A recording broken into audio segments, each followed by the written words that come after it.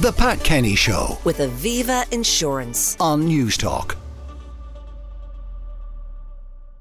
But our guests are Senator Mary Seery Kearney of Fine Gael, Richard Boyd Barrett, people before Prophet TD, and Elaine Loughlin, Irish Examiner political editor. The political story today, the agreement overnight of a pay deal for the public service.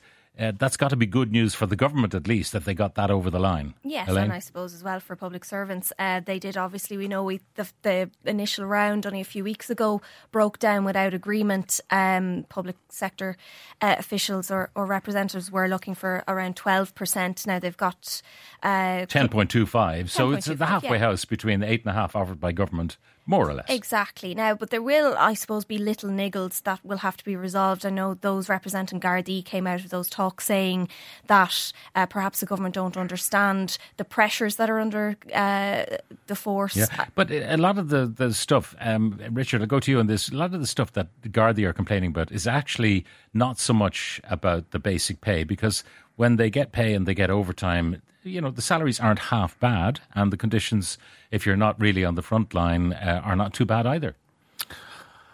Well, I mean, look, I think that the thing for all workers at the moment is that they have lost, in real terms, significant amounts of income as a result of the cost of living crisis. And, you know, it's all very well talking about pay increases going forward, but people need to be compensated for what they lost under the last agreement when they were hammered with a cost of living crisis, which probably in real terms meant that the average worker lost 3,000-4,000 euro in real terms. And a lot of the difficulties are the government going to recognise that, as well as giving pay increases that actually match the cost of living hikes and the inflation increases. And then there is the key issue, whether it's for guards or nurses or all teachers and a whole range of people, is the cost of actually putting a roof over your head here. And that brings me to something else I was going to ask all of you.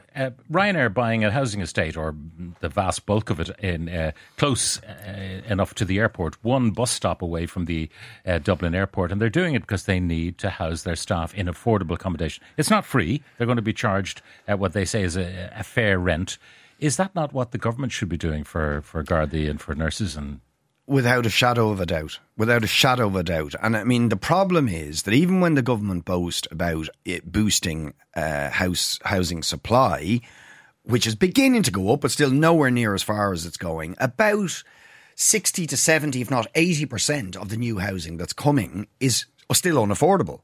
It's unaffordable rents, it's unaffordable house prices. Now, what is the point in building a lot of stuff that nobody can afford, except the vulture funds, of course, who buy it all, and then charge extortionate rents for it? So, yeah, the state has to intervene in a much more dramatic way, I would say, not just to build the social and affordable housing that we need, but even to buy up the stuff that is being delivered and ensure that it is delivered as a mind you, they are social in the and market affordable. Between the housing bodies and the county councils. They do buy stuff up. They are. I think they're going to have. If I'm trying to buy a house and my competitor in the gazumping business is the government or the council, that's a bit of a pain. Well, no, because the problem is that people who are trying to buy are having to pay unaffordable prices. If the state was buying it up for not just social but affordable, so cost rental and affordable purchase, I mean, which is more or less the model in Vienna, for example, where about 60% of all housing output has to be either social or affordable. And the state guarantees that that is the case. There's no reason we couldn't do that here. All right, Mary. This week we've had the very good news of the new houses last year. The development of that has been well ahead of targets. Yeah. Now, don't forget, it was 33,000 instead of maybe 30,000 was the hope. It's so 29,000 was the hope. That's grand. Yeah. Mm-hmm. But half it is apartments. You know, we stopped building houses, particularly in the Dublin area. Well, I mean, an apartment is a home. It's still a secure home for, and they can be up to. And really, it's well, homes, sorry, I meant homes. I meant homes. That's perhaps an old thing in me. Over 500 people a week are first-time buyers, are drawing down mortgages. So certainly we are scaling up home ownership, which is a particular priority of Fine Gael. So from that perspective, we see that supply is coming on board. We had the LDA in this week into the Housing Committee, and have reports from them that there is this constant scale up. My home constituency of Dublin South Central, we're going to have Denora Avenue and the LDA commencing their building there and their production with a focus on social and affordable housing. So ensuring that there is that increased level of supply. You know, if you're a guard in Termonfeckin, you can probably afford to buy a house with your partner in Termonfeckin. If you're rather in Terranure, a guard there, you can't afford to buy a house in Terranure.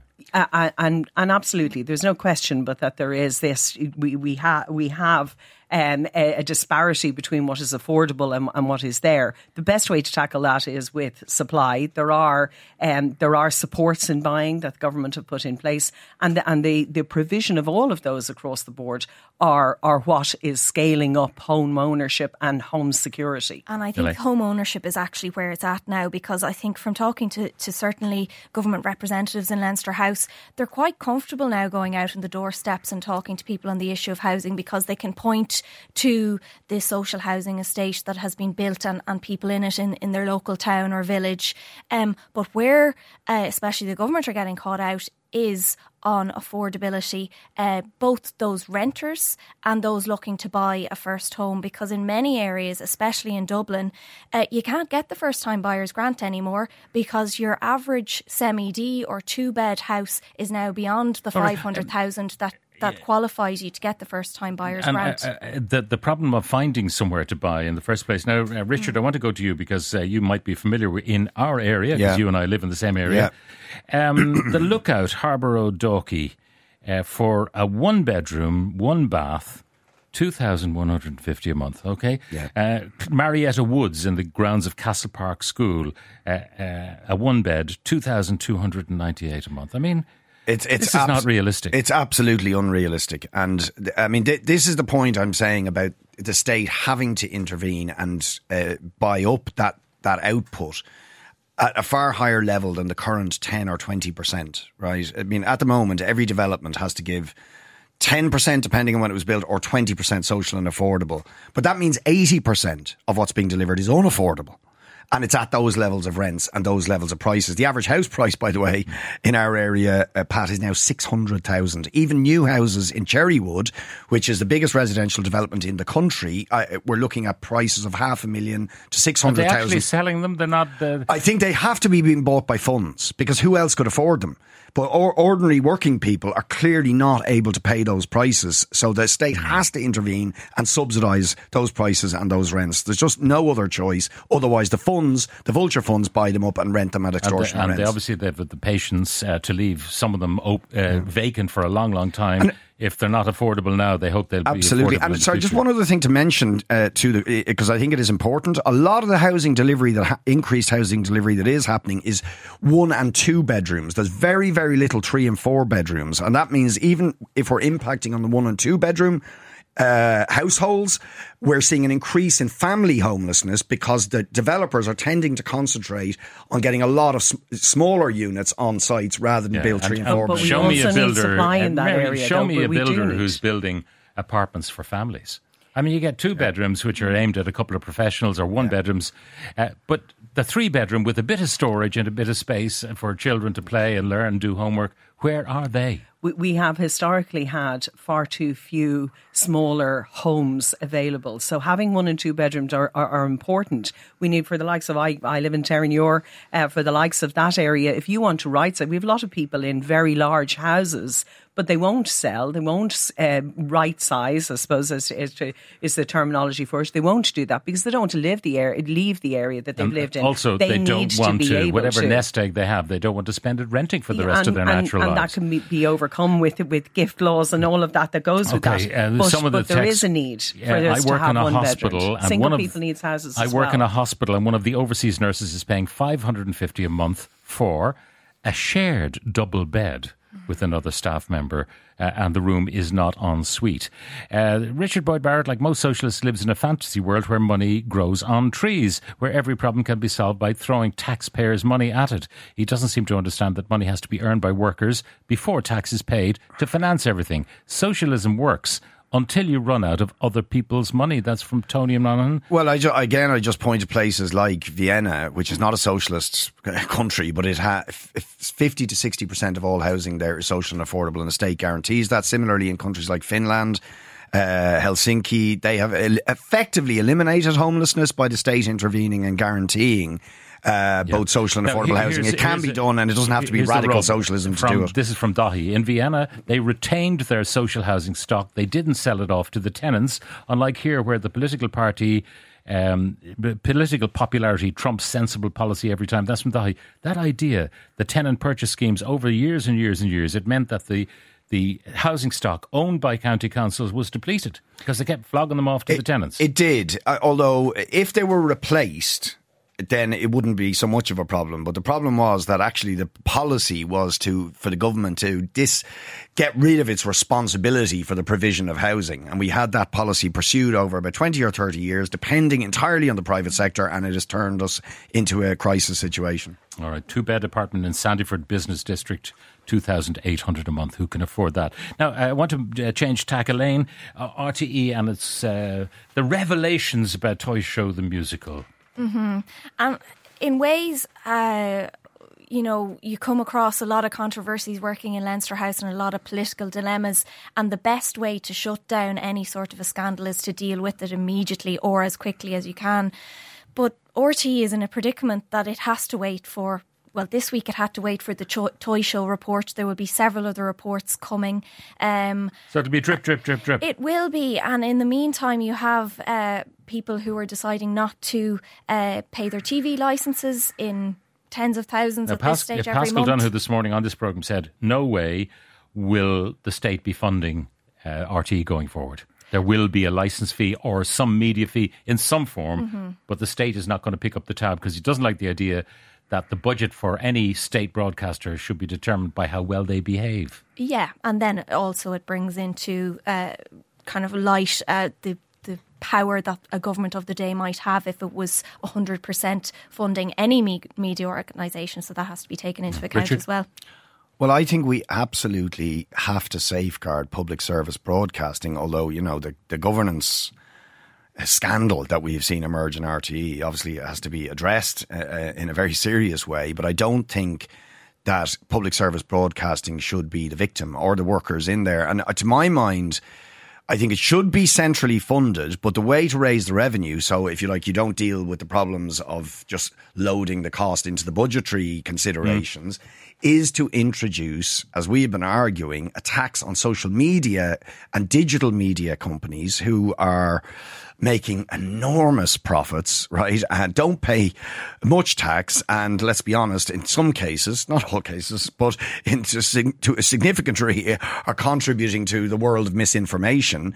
So we do need reliable public service broadcasting, and I think a digital tax on the social media companies could finance that. Lost in advertising by broadcasters and indeed newspapers has gone to social media companies. That's the reality of it. Yeah. Mary, what to do?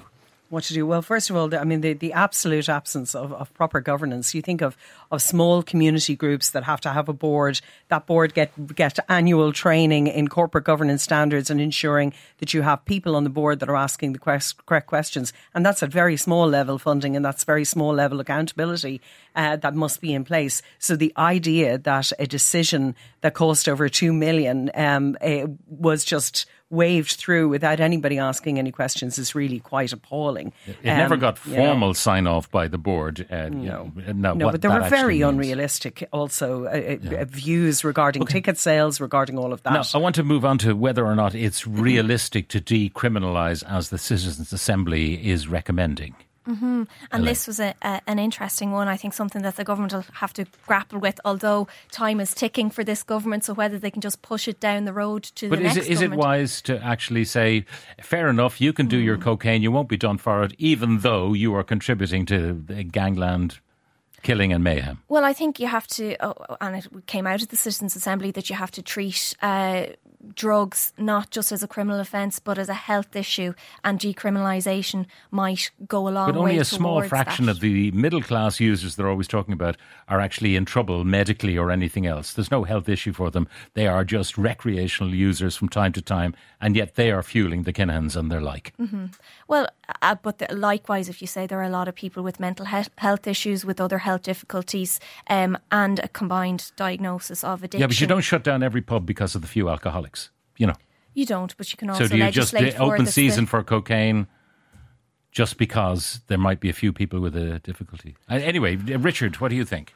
Look, it's a complex issue, but criminalisation has failed. And with criminalisation, effectively, whether we like it or not, what we're doing is criminalising about half of the population.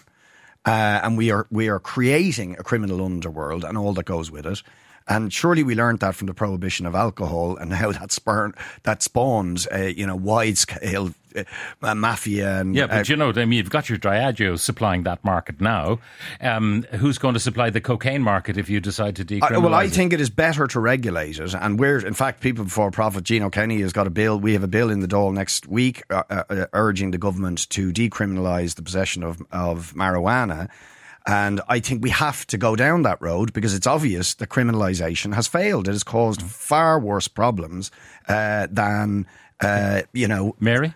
The taking of illicit drugs is the same regardless of what society and what socio-demographic group you're looking at. The HSE figures will show that. But the disproportionate effect on ending up in the criminal justice system heavily impacts on more impoverished and disadvantaged groups. So they are the people that need to be supported and need to be targeted. If you tell the middle class parents who might do recreational cocaine, I'm sorry, you're going to have this on your passport. You're not going to get into America with your kids to Disneyland if you do cocaine. And we most certainly need to press home the point that the fact that, a friend recently, her son told her that there was a queue at the gents' toilets the previous night when he had been out. The queue is not, whereas us women are used to it. Yeah. It's not for toilet reasons, it's for taking cocaine and dealing drugs reasons. Before we close, we have to talk about Gaza. Now, Richard, we are expecting the International Court of Justice to do something today. Do you believe they'll stop Israel or try to stop Israel? I think if they do not adopt the preliminary measures against Israel for what I certainly believe, and I think is obvious when you look in front of us, is a genocide and fits all of the definitions of genocide under the Genocide Convention, then international law will have no credibility left. And that's what's at stake. Obviously, we need to stop the horror that we're witnessing. It is just beyond belief that this is still going on, that Israel has been given impunity. And I personally believe that if it wasn't for the impunity that Western governments have given Israel for decades of ethnic cleansing, of occupation, for the siege of Gaza, we wouldn't be in this horrific situation. The impunity has to end, otherwise this horror is going to continue. Yeah, and you can see the scale of it. The WHO director, during a media briefing, actually broke down a man who's very used to dealing with catastrophes across the world and just couldn't get the words out to describe what is going on the ground in Gaza right now.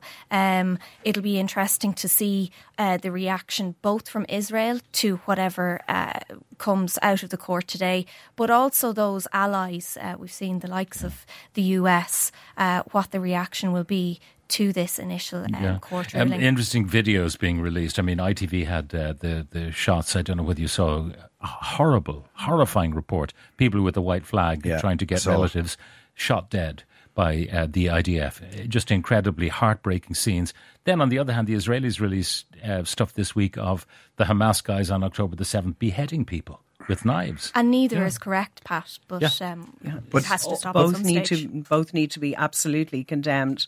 What we will see today will be whether it is a plausible case or not, and hopefully instructions. No, but if they say something, if they say, no matter what they say today, they call for a ceasefire, no child's life will be saved this weekend. Politically, the way it will be done will be through what diplomacy. What should our government do if there is a recommendation for an immediate ceasefire? What should our government do?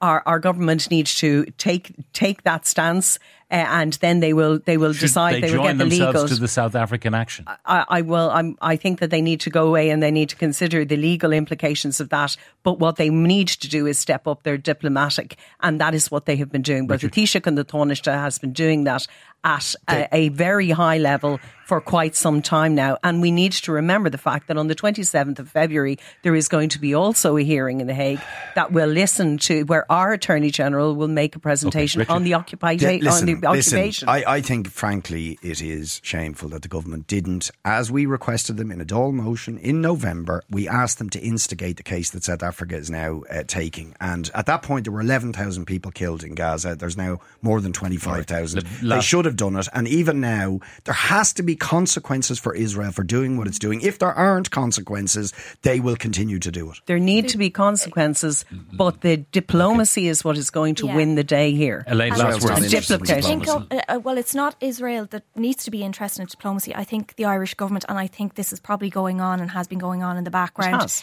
needs to coordinate with some of their partners, maybe Spain, Belgium, to join that action at the same time, so we don't become a pariah state. We have to leave it there. Elaine Loughlin, Irish Examiner political editor, Richard Boyd Barrett, People Before Profit TD, and Senator Mary Seery, Kearney of Fine Gael. Thank you all. And that's all we have time for. A reminder that our items from today are uploaded as podcasts. You can listen to them on the Newstalk app powered by GoLoud. Just search for The Pat Kenny Show. The Pat Kenny Show. With Aviva Insurance. Weekdays at 9 a.m. on Newstalk.